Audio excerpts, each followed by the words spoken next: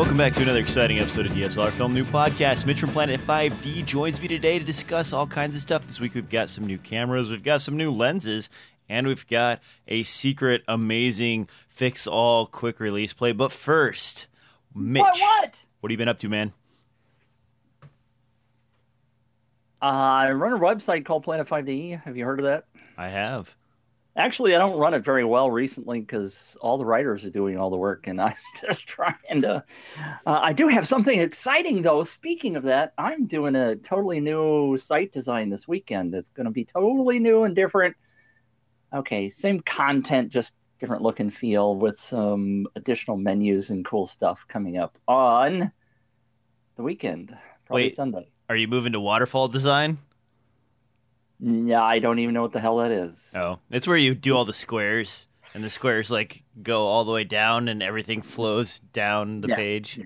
Well, there will be a first page that kind of does that that I've never done before, but most of it's just regular blog stuff with blog articles and some gear reviews and stuff like that.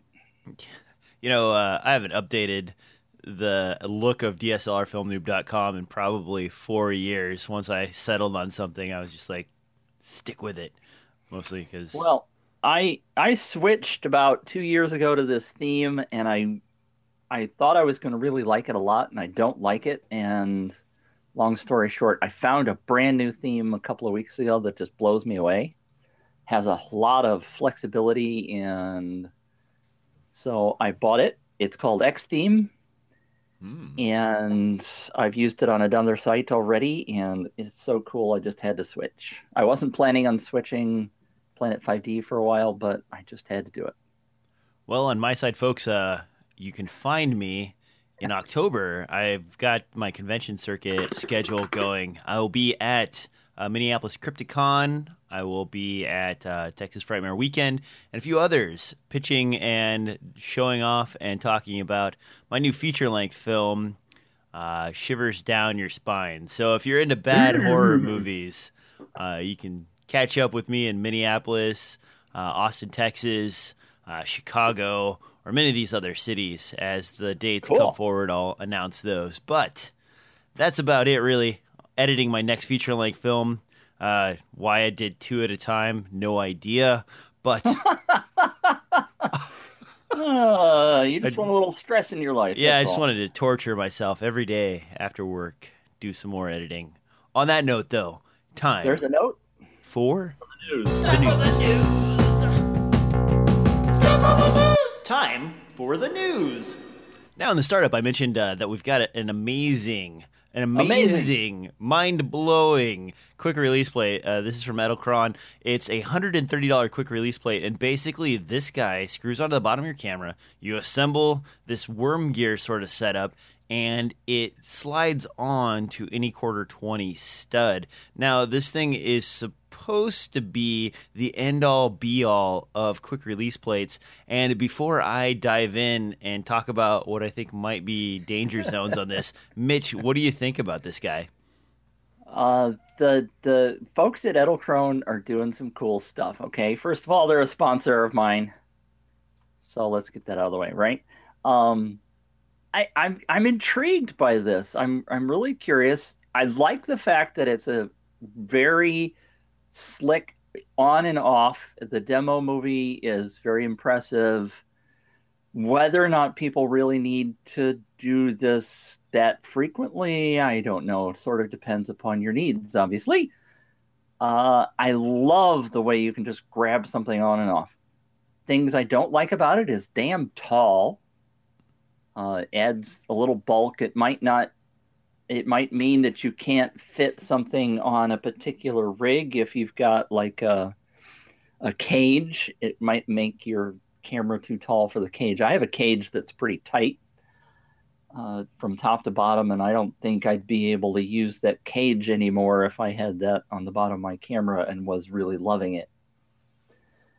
So there are some pluses and minuses, and of course, maybe one of them that you're going to talk about, we haven't seen it in use yet, but the question I have is, does it really lock you horizontally? Will your camera twist in place? which they don't really demonstrate in the quickie video that they did. Yeah, the video makes it really interesting looking, and I've got the unassembled version showing up here for the video viewers. The two concerns I have about this, first of all, is locking, and Mitch caught that right away. The second is actually cross-threading. So if you look at the way this is designed, it's actually 3 studs that are creating a worm gear around your quarter 20 stud. So you disassemble this thing, you run a stud up into your camera, and then you put the whole thing together. And when you move the plate, it turns the gear, and the gear turns the worm gears, and the worm gears attach to the quarter 20 stud. So that's a lot of extra stuff in the setup that could go sideways on you pretty fast. Now, I'm worried about stripping screws. Cross-threading could be an issue. Assembly is an issue. And then, of course, as Mitch mentioned, height. So it doesn't come assembled? No, to get it onto your camera, you have to take it apart. And if you look at how it attaches to your camera... Hadn't thought about that. Yeah, you have to disassemble it, because right here, and I'll show a picture so everybody can kind of see what I'm looking at. This is...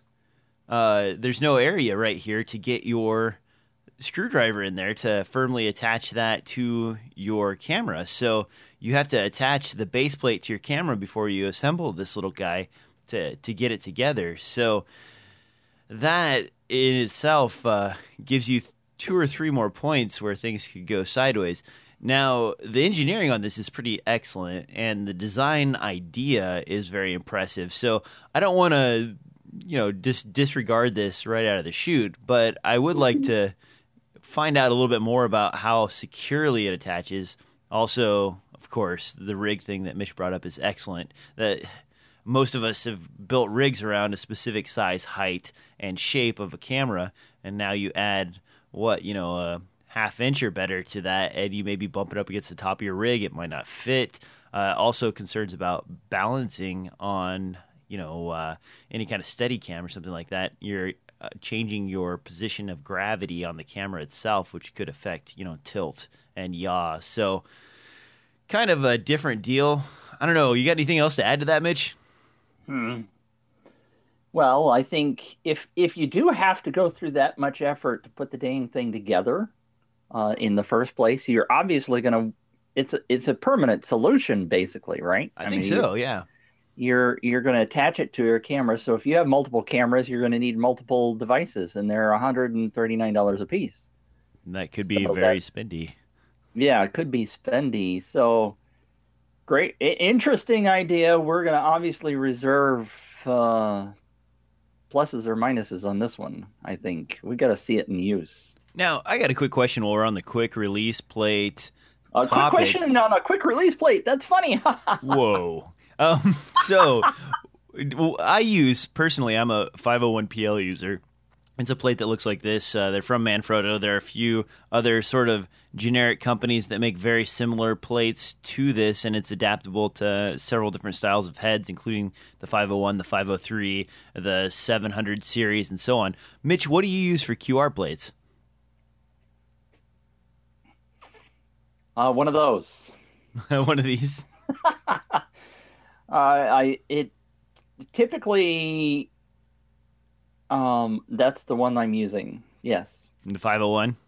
I've thought about, Zacuto has a new, well, it's not new anymore, a quick release plate that a lot of people I know like, but I've never purchased one of those. So I don't, that's the 501-ish one is the one that I use all the time. Now, are you talking about that Zacuto stud that they had for a while, where it's a sort of like a rod that slides into a joint? Is that what you're... I don't remember. I don't remember. Yeah. Or maybe it was Kessler. It was Kessler. Sorry, Kessler. Kessler was doing it. See, more plugs. The only thing I run into, and quick complaint about this, is I love this, and this has kind of been something that came with earlier cameras I had because they had a really big base, but with DSLRs, your base isn't quite as big. I don't know if I have an example camera here. Yep. Here is a GH4, for example, and the issue I have with this particular plate, and I've thought about changing, is actually that it's got a flip-out screen, and so when you thread this on here, you end up sort of capturing the screen in place. So if you don't have it popped out ahead of time, Oh, really? it will sort of stick to this rubber padding here. And I've considered getting a smaller plate setup, but I have probably 15 of these in my collection and the bases to go with them, which represents, probably $300 or $400 worth of an investment in QR plates. So I've kind of just dealt with the issues that I've run into. Once you get sort of invested in a camp, it's pretty expensive to sell off and change because these plates are 15 to 20 bucks a piece, plus the mounting version that goes with this can set you back another $30 or $40. So I don't know if I'll ever make a change, but I've been running into issues with this particular rig right here, and this is the small rig. I've got that Sony E-mount to A-mount adapter on it, and you can see the base is somewhat uneven. So when you use a 501 plate on here, you end up with this sort of jobber, which doesn't quite work. So you have to kind of sort of do something like this in order to get it to fit, or use a Swiss cheese plate to adapt it. That's why Edelkron's come up with this one universal thing that you'll never take off your camera. Right? Yes. Let's see. How many cameras do I have? I've got 5 cameras in the office right now. So what's 5 times 130? That can... That's spendy, buddy. Yeah, that could add up fast. Now, yikes. Moving on down the line here, this is actually something I'm pretty excited about. The new Olympus OMD EM10 Mark II. And at first glance, it's nothing more than a sort of stylized version of their 5D, or D5, excuse me. Now I'm getting these numbers mixed around in my head. But at a closer look, they're providing you with the 5-axis stabilization. It's still got the 16.1 megapixel sensor built in. This guy is $699, making it one of the most attractively priced Micro Four Thirds bodies. And its vintage styling is also fairly sexy as well. And actually, I misspoke. It's a 3-axis image stabilization. They're not using the 5, so you are missing out a little bit from the D5. But still, $699. Mitch, do you think people are going to jump on the Olympus EM10 Mark II? I'm laughing because we're constantly talking about the fact that these product numbers are confusing as hell, and unless you're on a specific vendor that you're paying a lot of attention to, it gets really confusing, right? Oh, yeah. Because I was like, oh, didn't they just announce the camera? Or is this I'm really confused. So I actually had to go look it up because I'm not sure all the different cameras. So in the OMD line, they've got the M5, they've got the M10, they've got the M1. So they've got 3 different versions in the EM line, or the OMD line. I'm sorry. I guess that's what it technically is. Yeah, they basically do a numbering scheme similar to Canon, where the 1 is the top of the line, the 5 is the next one down, and then in the old days, Canon used to have the 10s, the 20s, and the 30s as opposed to the Rebel series, and so they're doing something similar to that in their naming structure. Why they decided to go 5 Mark II, a little confusing to me, but... just to make it be just like everybody else, like the Master Canon, right? But so the M1's only $1,300. Yeah. And so this one of the things you ask about, will I jump on this? Well, of course, I'm still stuck in Canon land. But one of the things that Hugh likes to do, one of my writers over at Planet 5D, he likes to buy the really low price cameras, like right now he's on the Sony, the A9000. Okay. He was on actually one of the 5 guys I think ever bought a Canon SL1, and he actually bought 2 of them because he went out and he sold his 5D Mark II and bought 2 of the SL1s and still had money left over to buy other stuff. So he's like, the video chips on these things are technically usually as good as the higher end ones, so why not buy the bottom end of the line and buy two and be able to do multicam stuff, and I think that makes a lot of sense for many people. So you think maybe moving to the lower priced line of Olympus's offering of the OMD, what? Dang it, I forgot it again. It's the 10. It's the 10 Mark yeah. II. You think that's a good way to go? I mean, it is half the price roughly of a GH4 or their OMD 5 Mark II. They've put so much stuff in here. I mean, granted, like you said, it only has 3-axis, as opposed to 5-axis.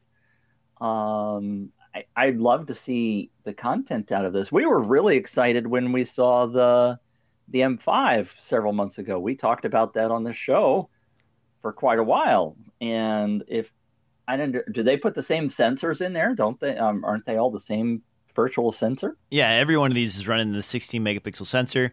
They also upgraded the video format. Originally, Olympus only allowed 30 frames per second, which is 29.97, not 30 exactly. Right. But they had no 24 mode. In their new releases, they're adding 24p to all of their cameras. So they've kind of addressed some of the video issues. The big thing about these cameras, though, is not the sensor, because as far as stills go, 16 megapixel on the GH4 or on an Olympus body, you're going to get really similar image results for stills. But for video, the big missing thing here is that the Olympus cameras don't have 4K. However, they do have image stabilization. Now, the previous line of 5 series Olympus cameras had 3-axis stabilization, and now they have 5-axis, and people were really excited about that stabilization process because now you can sort of use your camera without anything else and get fairly steady shots. The 3-axis, there was complaints that because of the shake this direction, forwards and backwards, you were getting still kind of wobbly images. And it's exciting to see that they added that to the lower level camera, but 3-axis may not be enough to satisfy that sort of stabilized video thing that people were really excited about. So I don't know. I mean, it's $699 for this body. It's about $1,100 for the next step up. So you're only talking a jump of about $400. I shouldn't say only, because $400 is significant, but when you look at Canon's line, where you go to the 6D, you can get that for like $1,200. You go to the 5D Mark III, and now you're jumping up another $1,000 and some change. So it's a lot more significant to go from Canon's, mid-level to high level. And even from the 5D all the way up to the 1D, what is that, like $5,000, $4,000? Oh, yeah. Yeah, right. So, it's not nearly as significant as other camera manufacturers to jump to the next level. And even their 1 series is, what'd you say, $1,300? Yes. So from the middle of the line all the way up to the top of the line, you're not going nearly as far as you would with other camera brands. Right. It's very easy to sell someone on the next level up.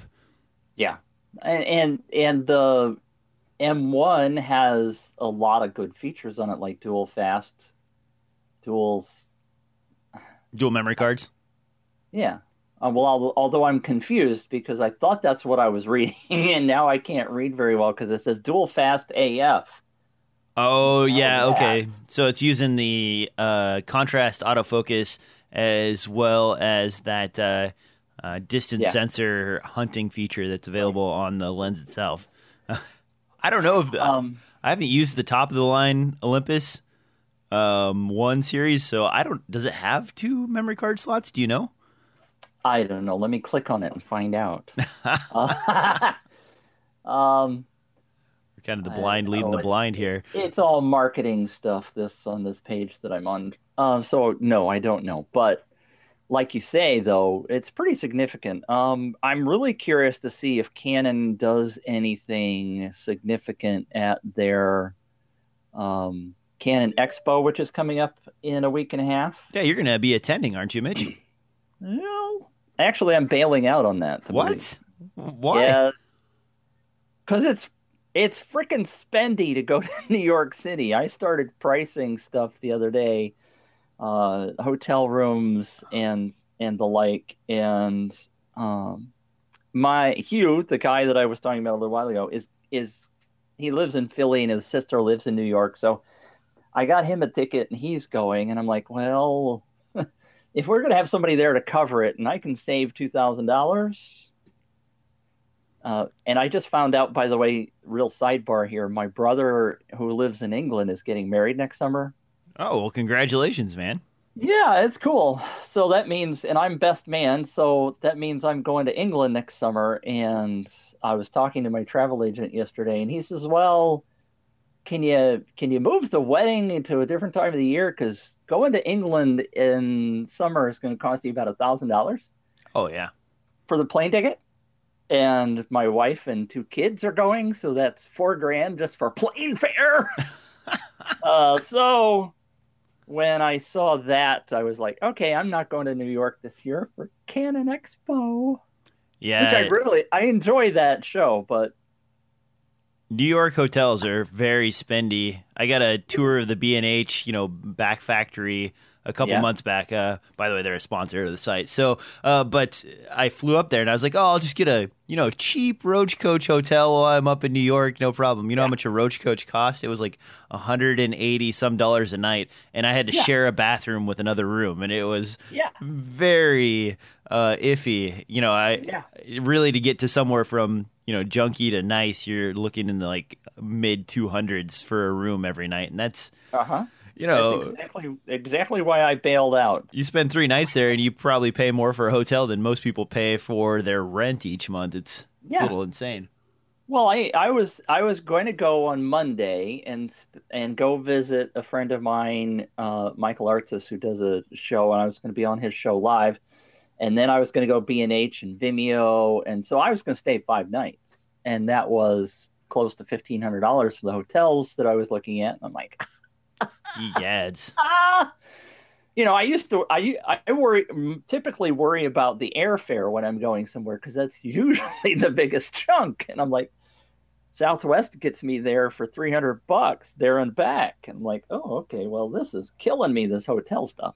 This isn't really a flight podcast, but if you, or a vacationing podcast either, but if you are willing to hoof it, you can stay on Coney Island for really cheap and you just ride like a 45 or 50-minute train ride in, or you can stay in Jersey and it's about Right. an hour, 20 minutes in by train. And the prices in Jersey aren't too bad. I mean, I don't really care for Newark Airport, but,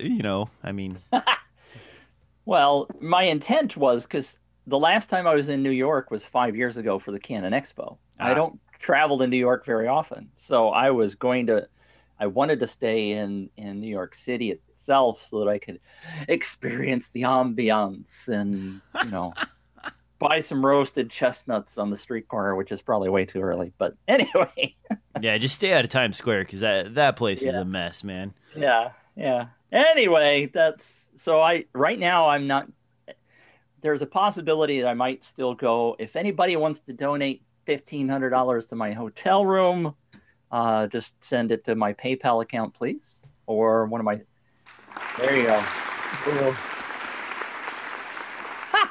He's getting into it now. Uh, I mean, a lot of people like you and I maybe go beg a sponsor to pay your trip. Well, I don't like doing that either. So Yeah, and you really have to be doing something that plasters their name all over everything in order exactly. to accomplish that. Uh, if you go to NAB every year, that one's a much more affordable conference because it's not in a Yeah, city where it's really expensive to stay, and you can yeah, always, if your budget's small, you can always schlum it at the Circus and spend like $45 a night, and have dancing clowns outside your room. But yeah. you go to New York or you go to LA, and no matter what, it's going to be very expensive.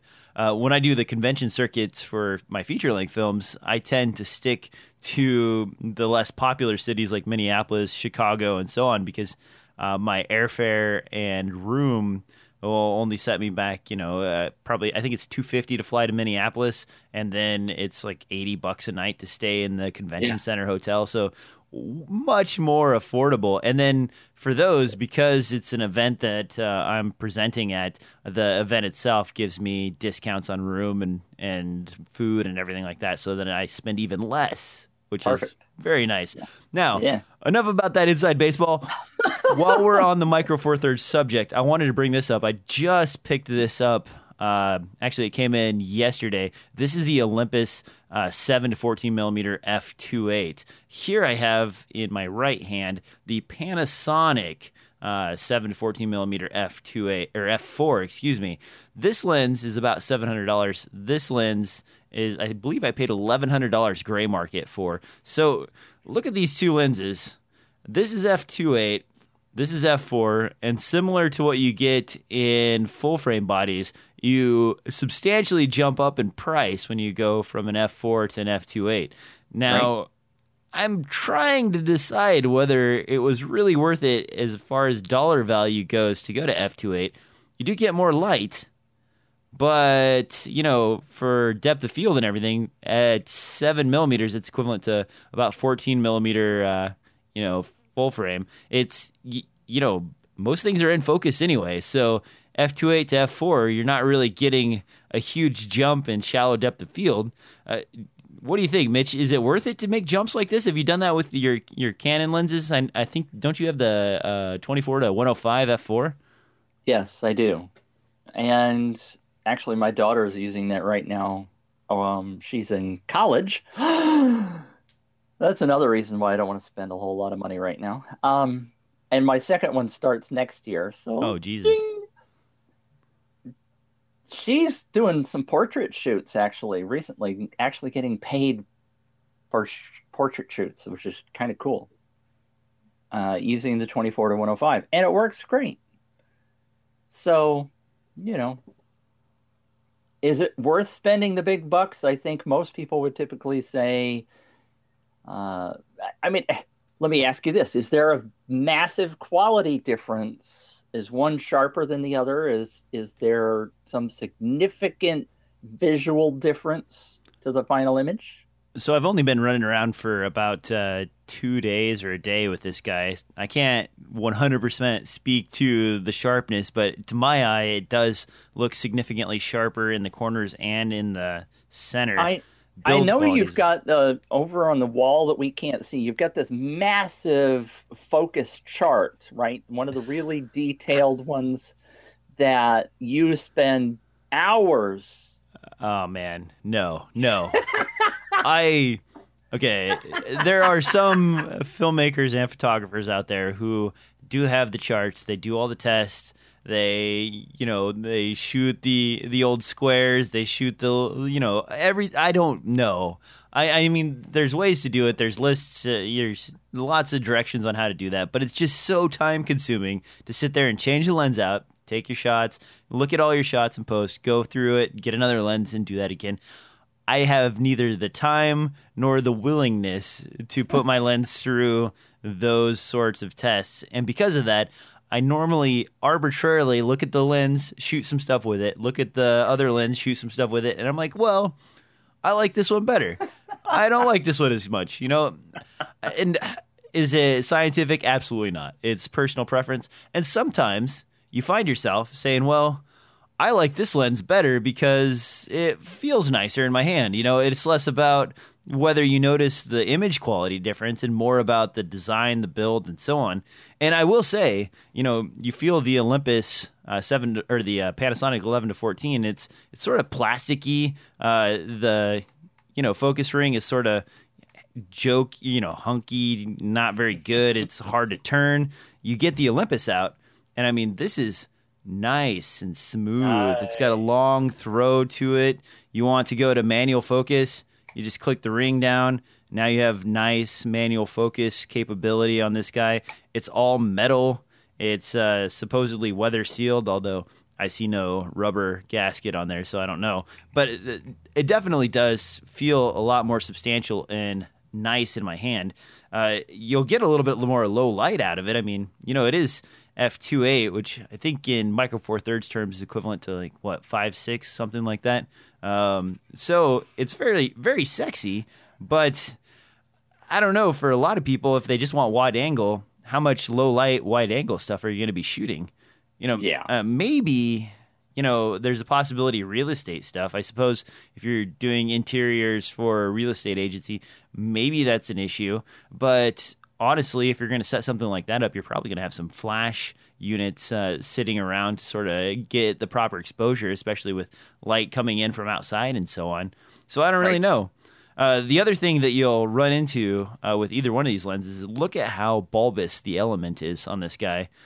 Bulbous, there's a word. Yeah, you're not going to get any kind of lens filters or ND filters on here. So keep that in mind if that's something you want to use. You might be able to put this, behind a matte box if you really want to, but for regular people who don't use matte boxes like myself, this is what it is. Come on, DJ.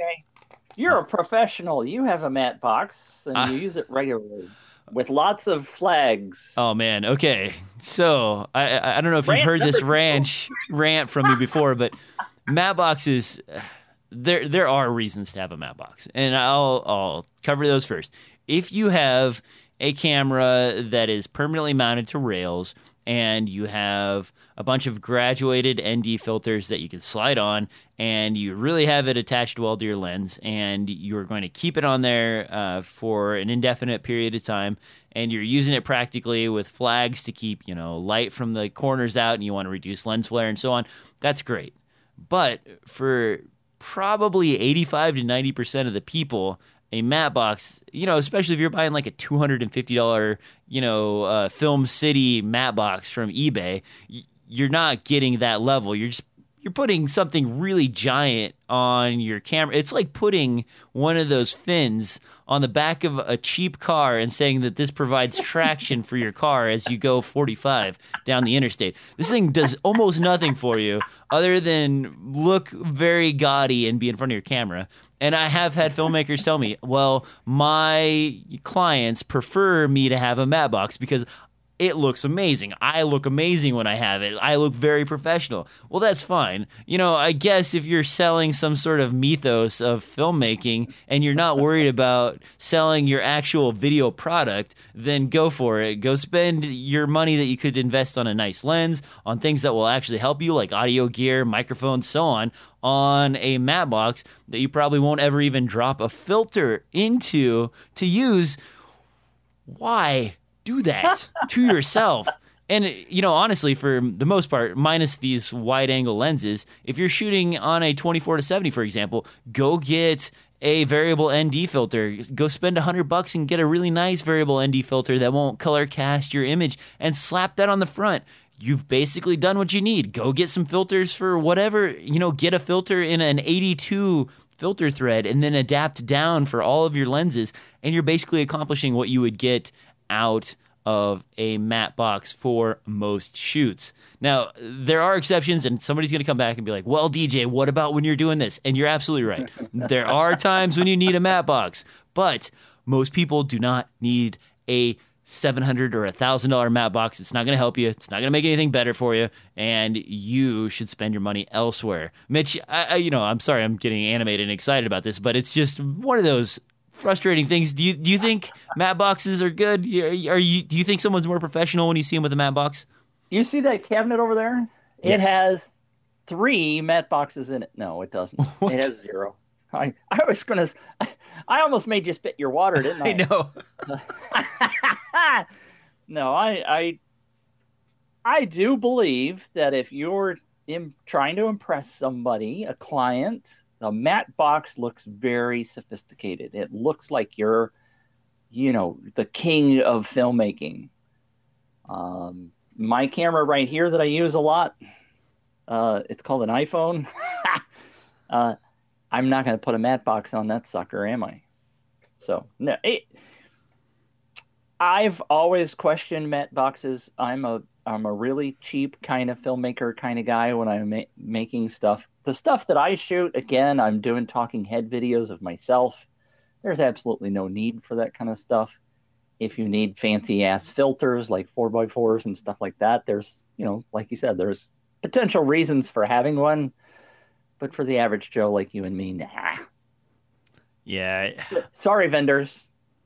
Well, and the thing was, there was a race to the bottom for a while where more and more companies were selling matte boxes that were cheaper and cheaper, down to where, and I mentioned Film City, they are one of the companies that makes some of the lower end versions of rigs that look fairly similar to higher end versions with, plastic instead of metal and so on. You're spending $200 and these guys are putting a $200 matte box on their $150 T2i and building out something that they can't even carry around.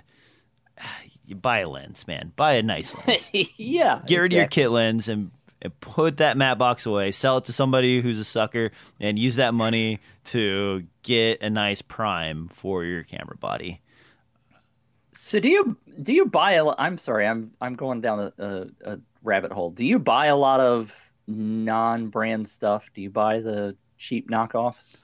It depends. So there are things I will not skimp on. Adapters and clamps, I generally tend to buy the much nicer clamps because they're holding expensive gear.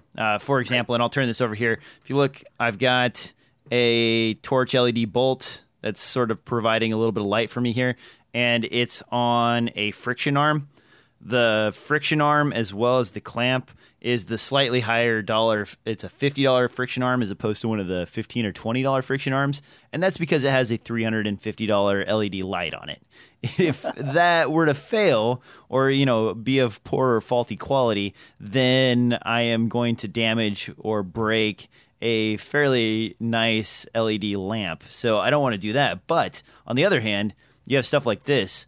They sell these for as high as $30, and for the audio listeners, this is basically a little ball head with a cold shoe adapter on it. And most of the time, what are you putting on this? Like a small microphone, something like that. Right.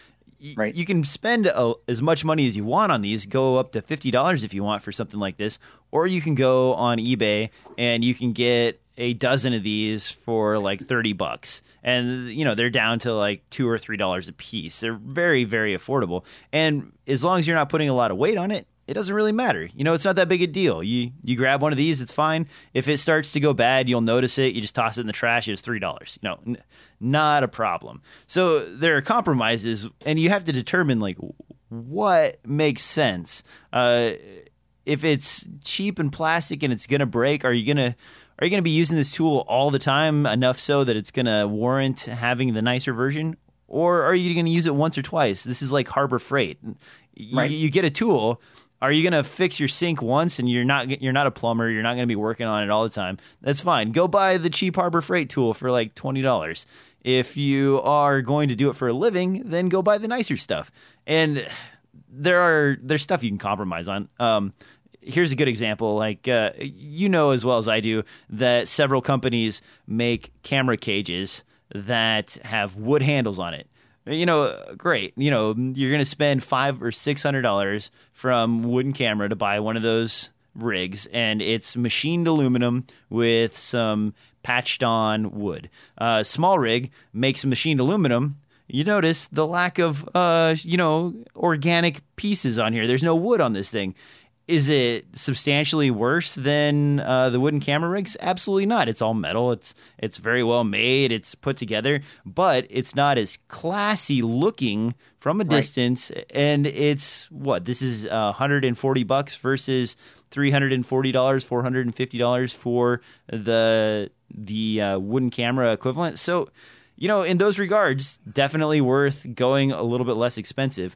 Now, make sure you review stuff and you talk to other people. You find out if it's good or not. But, I mean, I don't know, Mitch, what about you? Do you use the generic stuff on a regular basis? Pills? Yes, I buy generics all the time. It's just an interesting question because, and I know I'm ranting way off topic here, but I was talking to a vendor the other day on the phone, and he has discovered that he's making good money on the product that he sells, which is very unique. And I'm not going to say what it is. It's kind of like a rig, like handheld thing, like you were showing. But what he's discovered is that the Korean, Japanese, Asian knockoff is selling 10 times the number he is because it's a lot less expensive. Yeah. And he's like, this is killing me. He said, they're making the money. I spent all the money designing this thing because it's unique, and the one that he created initially was not patented, which is his mistake. But now he's working on a second generation, and he's going to patent the hell out of it because he wants to be able to go after all these knockoffs. Now, I'm not sure that's going to solve his problems, but from the vendor viewpoint, I can understand that they spend a lot of money developing something and then just to have somebody knock it off and people go, well, I'm going to buy that one because it's cheaper, is frustrating. So I was happened to be looking at it from the other viewpoint the other day. Well, a great example. These guys used to be a site sponsor, and I'll show it off real quick. CPM Film or Camera Gears. They used to be called CPM Film Tools. They do injection mold carbon fiber stuff, and really good tools. Excellent. Love their stuff. Really well made and everything. But then you go on eBay here and bring it up, and you see stuff that's fairly similar. Not quite 100% knockoff, but the rigs and the frame and everything are basically taken completely from their design. And the price difference, CPM sells their stuff for somewhere in the range of about $400, and these guys are selling it for $147. Right. Did not have to spend the time doing the research or anything else. They just saw their rig, copied it, and put it out on eBay. And the thing is, there's not a whole lot that the company can do about it because it's on eBay, so it's sort of like the Wild West of selling stuff. It'd be like trying to stop a guy at a flea market from, drawing Marvel comics and selling them, at his booth. Know it's happening, but you can't run it down and stop everything. And then after a time, so the only thing the guy creating this can do is hope that he sells enough of them to make back his investment on research and everything before someone clones his stuff and starts selling it again. And that's one example. There's many other examples of that on the market. And for the most part, the knockoffs are of lower quality. A lot of times they're not using the same types of metals, or in the case of the plastic injection, there were a lot of issues where the molds were overheated so that the plastic was brittle and cracked when they were putting it together. So, or Zacuto, actually, I think they had a study that they published where there was a company making a very similar looking red, black, and silver rig adapter, but theirs was rated for like 50 pounds, and the generic one was only rated for 15 pounds. Right. And they dropped a red Epic on the ground because the piece failed. And when they were doing the autopsy, they found out that, this guy used all his Zacuto parts except for this one adapter right here that was the generic but looked like the Zacuto part, and it just snapped off and broke over. So, yikes. Use at your own risk. I don't want to discourage people from getting the less expensive stuff because some of it, for what you're doing, it's completely fine. I don't know. There is no real right answer here. No, and I think you're absolutely right in that you need to evaluate what your usage is, like the example you showed about the LED light on the wall. I mean, if you're going to put a red on something expensive, don't go for a cheap plastic part because it's not going to work. You're going to fail and you're going to be in big trouble. One of my favorites, you know how Gorilla sells the really nice adjustable grips?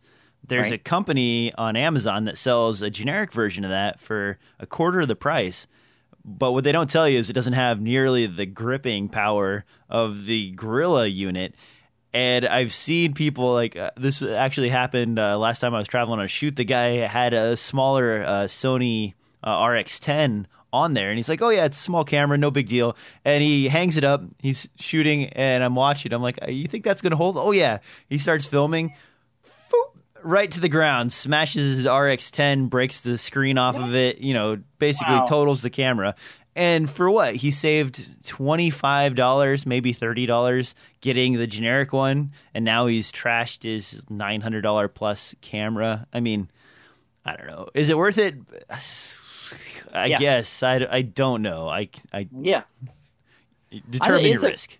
It's a valuable discussion, and I'm glad we had it because people don't necessarily think about all those things. They're like, the dollar. What was it? My grandmother used to say, penny wise and dollar foolish or something. I've forgotten the right phrase, but there are times where you can save money and it makes sense, but there are other times where you have to be really smart about what you're doing, and that's a perfect example. Yeah. So just be aware. We've beat that subject into the ground. Now, something that will beat you into the ground with its price. Let's take a quick look at the Canon 35mm f1.4 Mark II. This lens has been in the waiting and in the wings, rumored for almost 3 years now. The original, if you're not familiar with the 35mm f1.4, was one of Canon's last L-series lenses that's pretty much completely plasticky, no metal or what have you, no water seal, and the chromatic abrasion on that, or color fringing, if you're not familiar with the term chromatic abrasion, was pretty rough, especially fine edges would go very purpley on there. And Mitch was kind enough to add an MTF chart to this. Does look like, what do you think, Mitch? Substantially changed the light pattern for this guy and made it a lot better than the original? I am not an MTF chart expert. I'm a generic kind of guy, and I look at that chart and go, wow, those numbers look very different.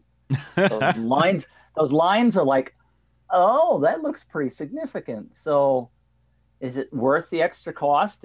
If you're looking just purely at the chart, that looks pretty significant. It looks pretty impressive. Yeah, and when Mitch says significant, the price tag on the 35mm f1.4 Mark II starts at about $1,800. And just for a comparison to the original 35mm f1.4, you can go buy a gray market version of that for somewhere around $1,000. So $800 plus, almost double the price for this new one. You've got offerings from Sigma, like their 35mm f1.4 Art for $750. It's a pretty hard sell. $1,800 plus dollars. You better really want a 35mm f1.4 Prime in your collection from Canon for that price. It is water sealed. It's got some newer Canon Mojo in it. Still ultrasonic though, right? It's fascinating to me. The chromatic aberration that you were talking about is the purple fringing is basically what a lot of people call it.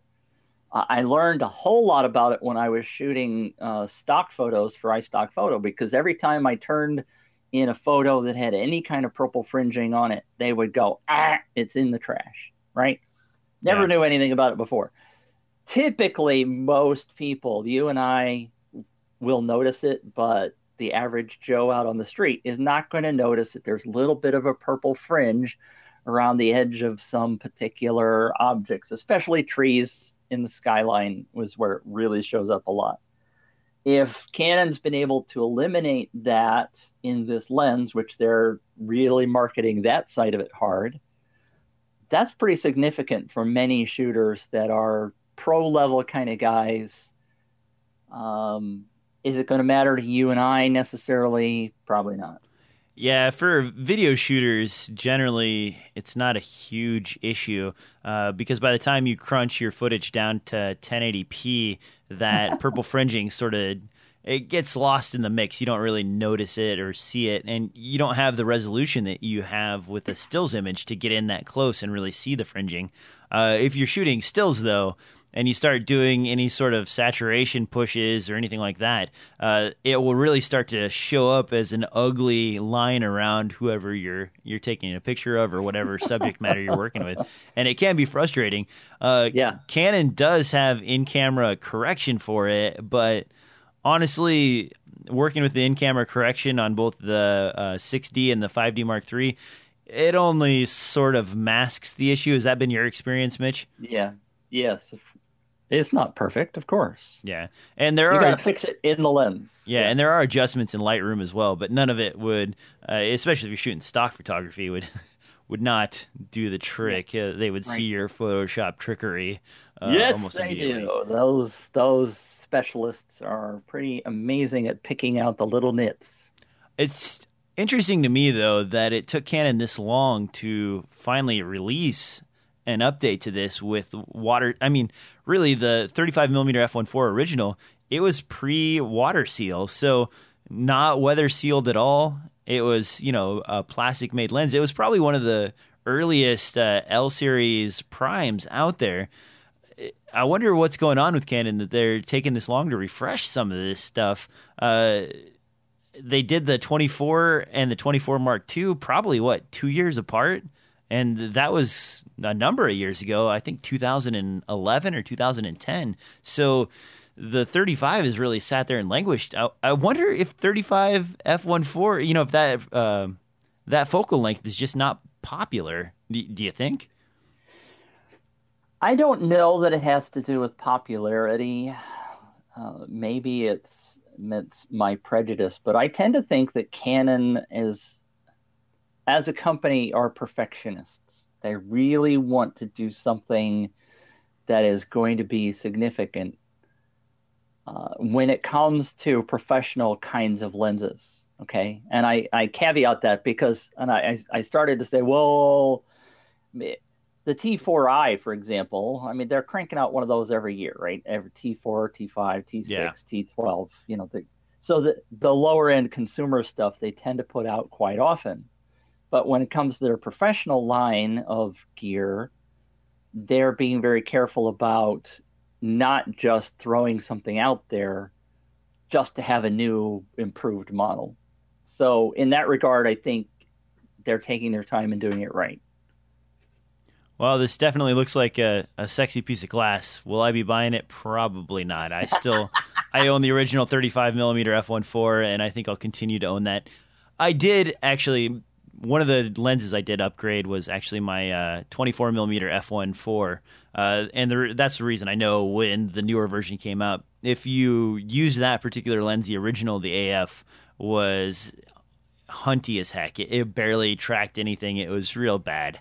That lens also had a lot of fringing, a lot of other issues, and the newer version, the Mark II of the 24mm f1.4, was a significant improvement in AF performance as well as a chromatic abrasion. So maybe that's what we're going to get with this.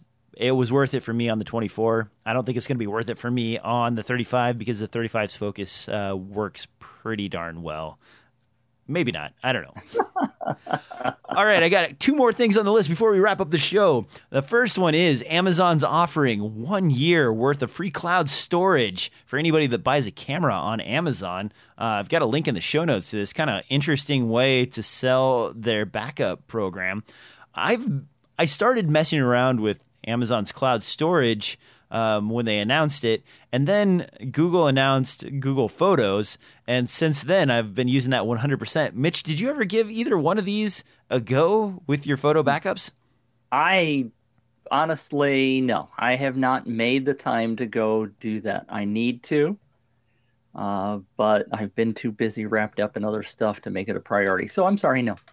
Well, I will say this is more of an Amazon story. So in that note, go to check out the link, visit that, find out if it's right for you. Personally, though, and I'll show you this right now, I have fallen completely in love with Google Photos, which it doesn't cost you anything. Here's some, dog pictures here.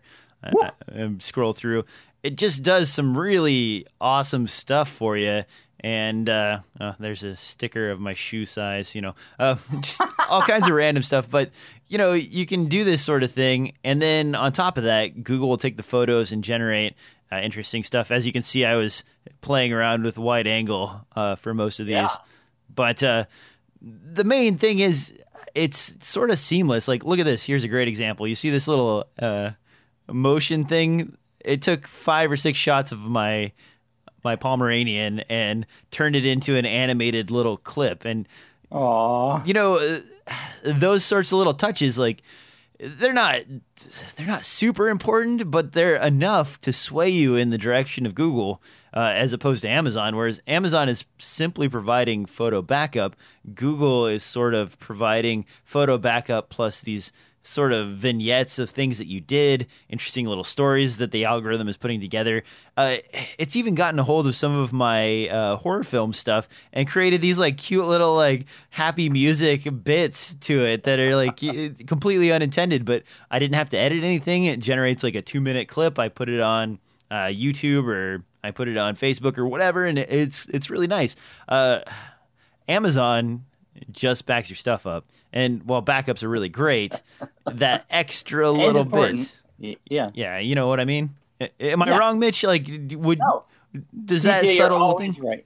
I have never contradicted you in any way, shape, or form. You're always right. You're smarter than me. You investigate the hell out of all these things, and so anybody ought to do everything that DJ says. Okay, will you send me a check really soon for that one? Yes. Okay. It's in the mail. The check is in the mail.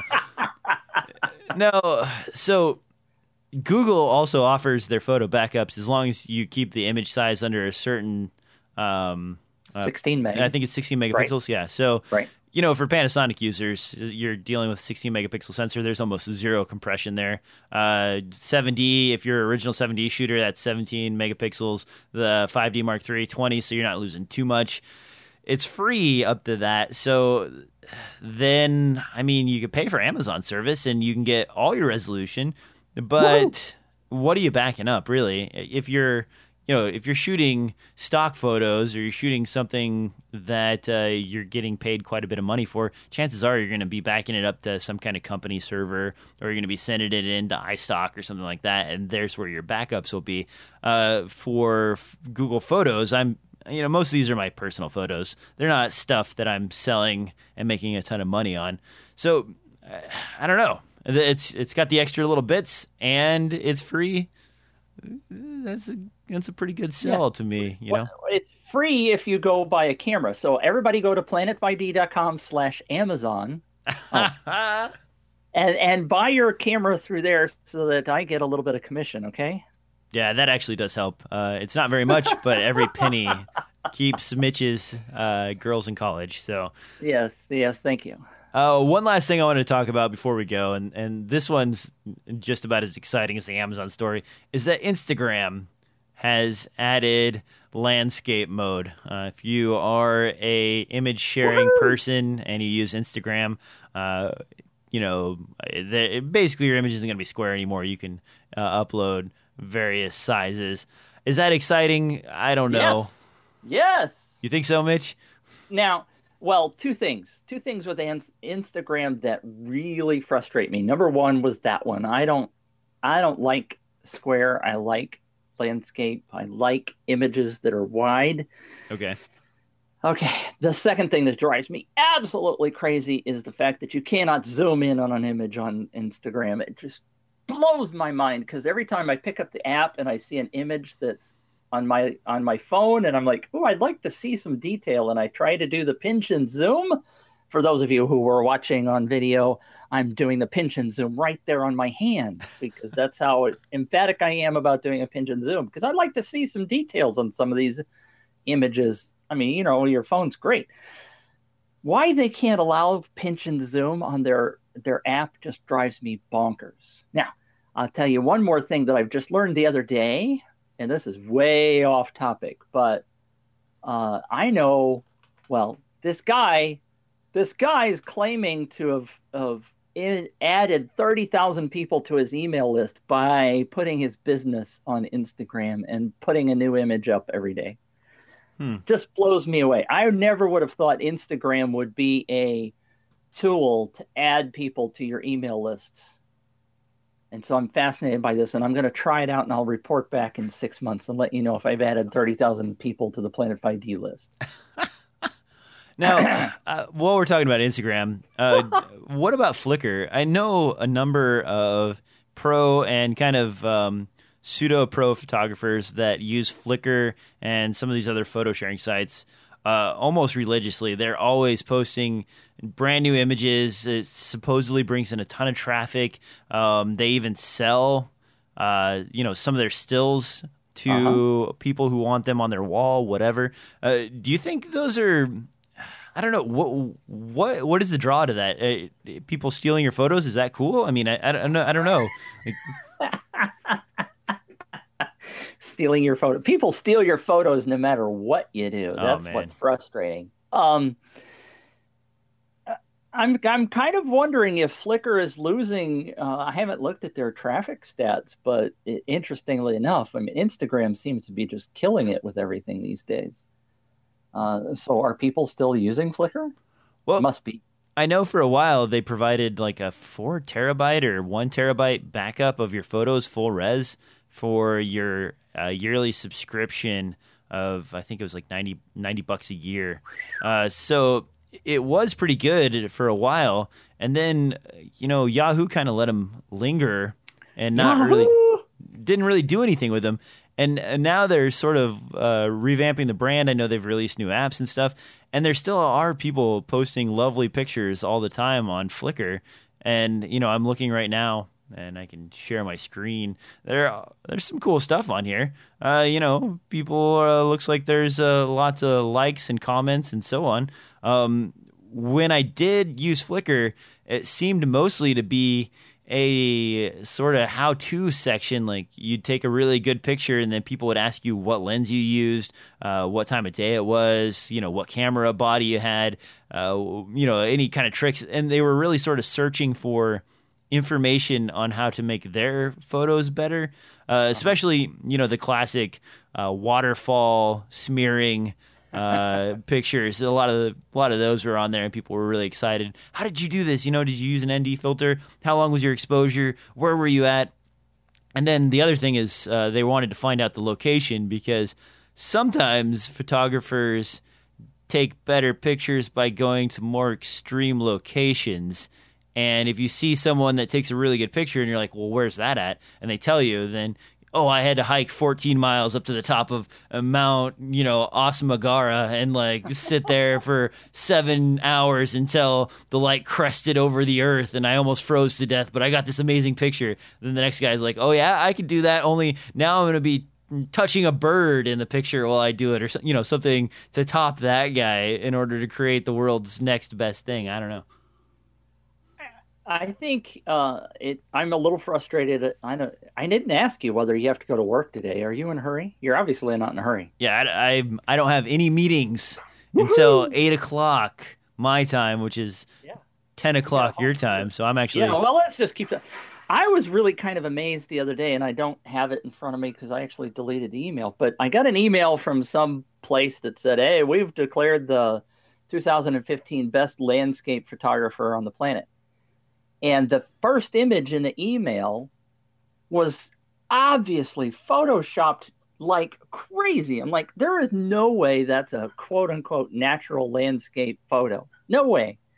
I mean, there was all sorts of smearing and the edges were all blurred. And I'm like, what's happened to us where we're giving awards to people that are Photoshop experts as opposed to just going out and taking a great photo?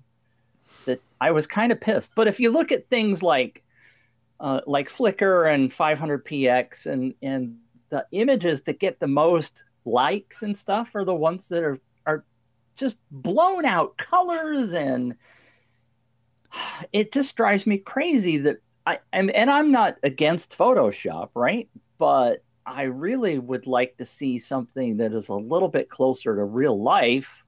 I mean, it goes back to, the same thing about models and all the cover magazines where nobody ever has any skin pores or any pimples, or, they're always 30 pounds skinnier than they really are and that kind of stuff. Let's have some reality in life here.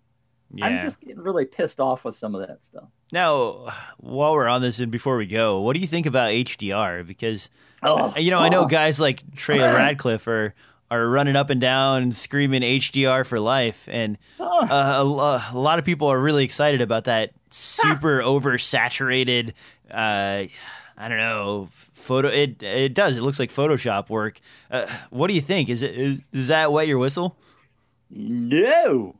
I like HDR that is so subtle you don't even know it's there, right? I mean, we want more dynamic range in most of our images. We'd love to have 15 stops of light. We like to see into the shadows sometimes. But most of the stuff, and I like Trey Ratcliffe. He's a great guy. I've talked to him once or twice, and I'm. By the way, I'm blown away that you know his name.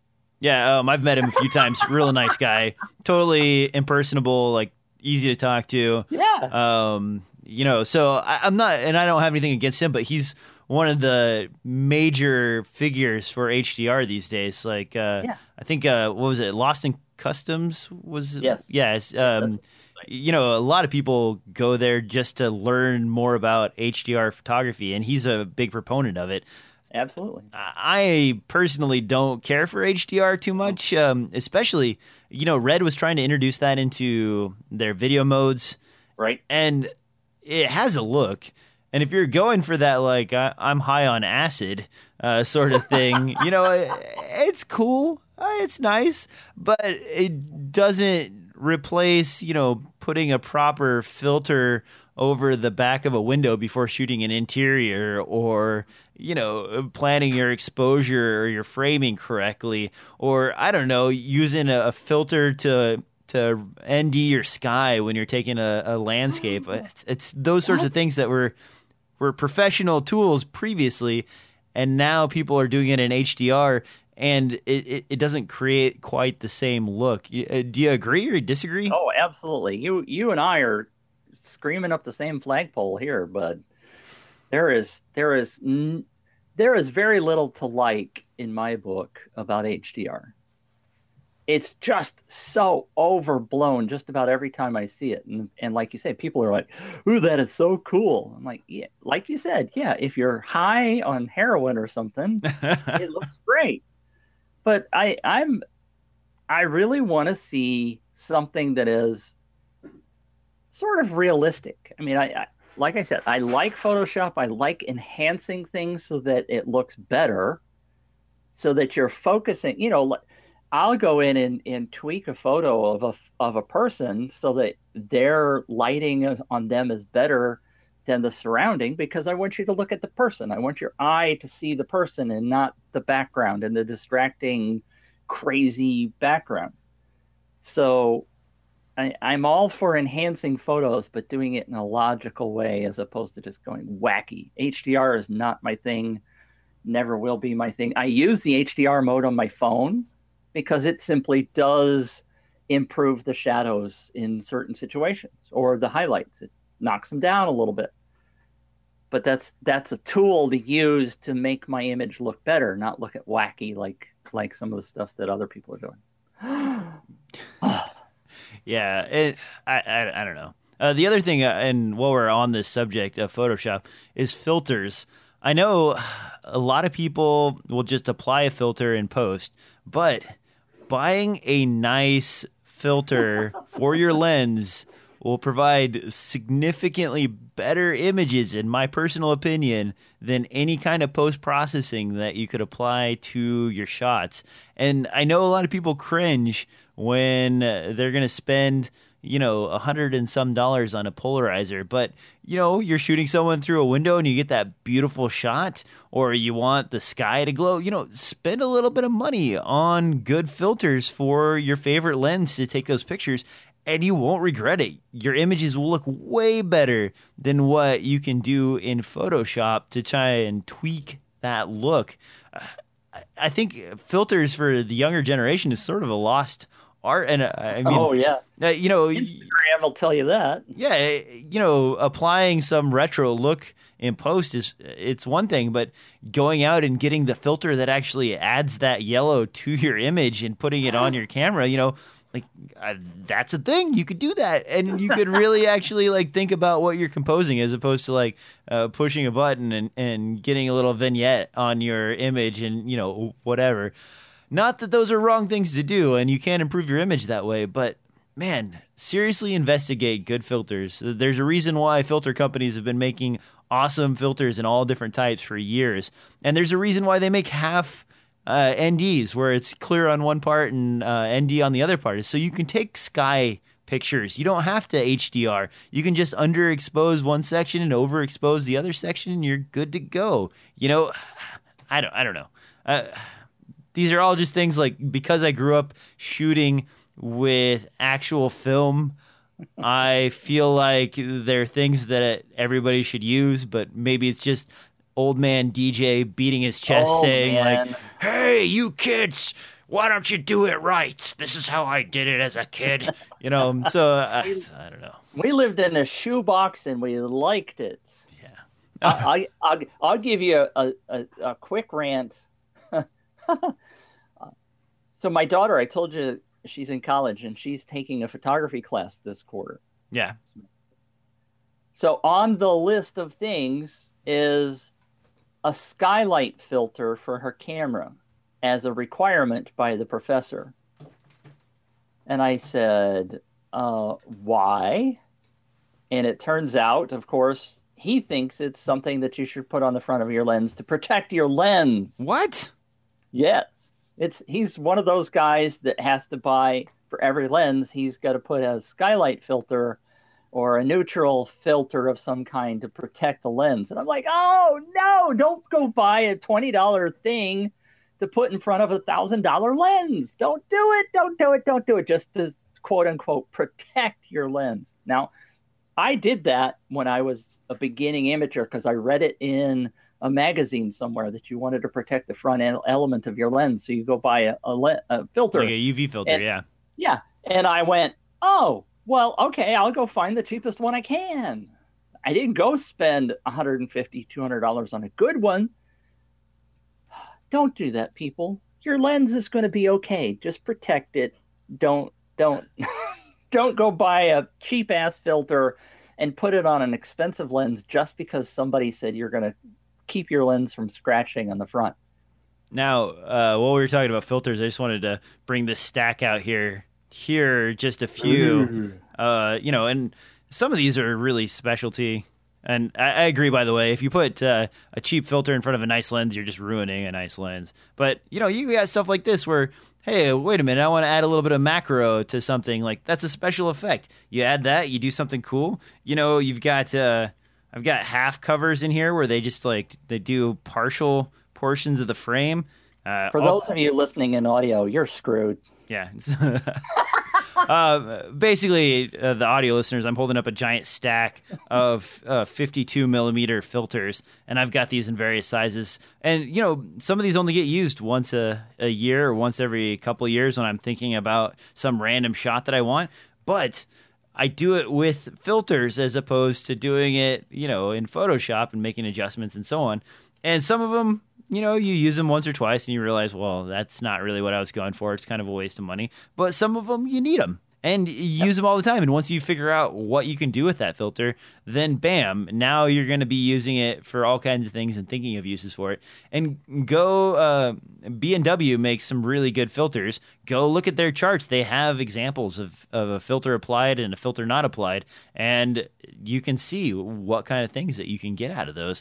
Definitely worth investing in good filters for your lenses. And I stress good, because if you're going out and buying, Pro Protecta on eBay for $15, that thing is just going to smear the crap out of your image and not really do much in the way of clarity or beauty. It works great if that's what you want, right? Smushy. Well, why not just slap some Vaseline on your lens and be done with it?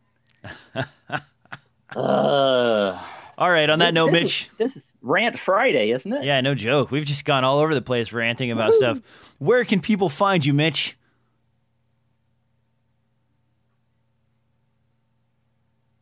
He got silent on me. You didn't hear that? No, I didn't. What'd you say? Aww. I was doing my special effects. I guess you didn't hear it. Nope. I just stood there and looked weird for a second. Oh. Huh. Why didn't that work? I don't know. Have you not heard any of my special effects all day? No, I have not. Oh, jeez. I'm sitting here doing all sorts of stuff, and I didn't. And now he's wondering why I was not reacting to anything he was throwing at me. Mitch, where can people find you before we get out of here, man? Well, gosh, I'm really depressed now. I was having so much fun with my special effects. Planet5D.com is where you can find me. We will be upgrading our layout this weekend, as I mentioned earlier on the show, if you're still here. And you can always get our great, fantastic new iPhone ebook for free if you go to planet5d.com/join. It's the #1 ebook on Amazon right now in the cinematography category, and you can get it for free on Planet 5D. Free. So don't go buy it. Get it free. And, of course, guys, you can find this podcast on SoundCloud, iTunes, and anywhere podcasts are distributed. Swing over to DSLRfilmnoob.com to watch the feed. You can also watch on YouTube and anywhere else that this sort of thing comes from. But thanks again, Mitch, for showing up today. And thanks, everybody, for watching the show. Make sure to go out there and write a review on iTunes because that helps us out a lot. And, of course, those Amazon affiliate links are always a good thing as well. We will see you next time on another exciting episode of DSLR Film Noob Podcast.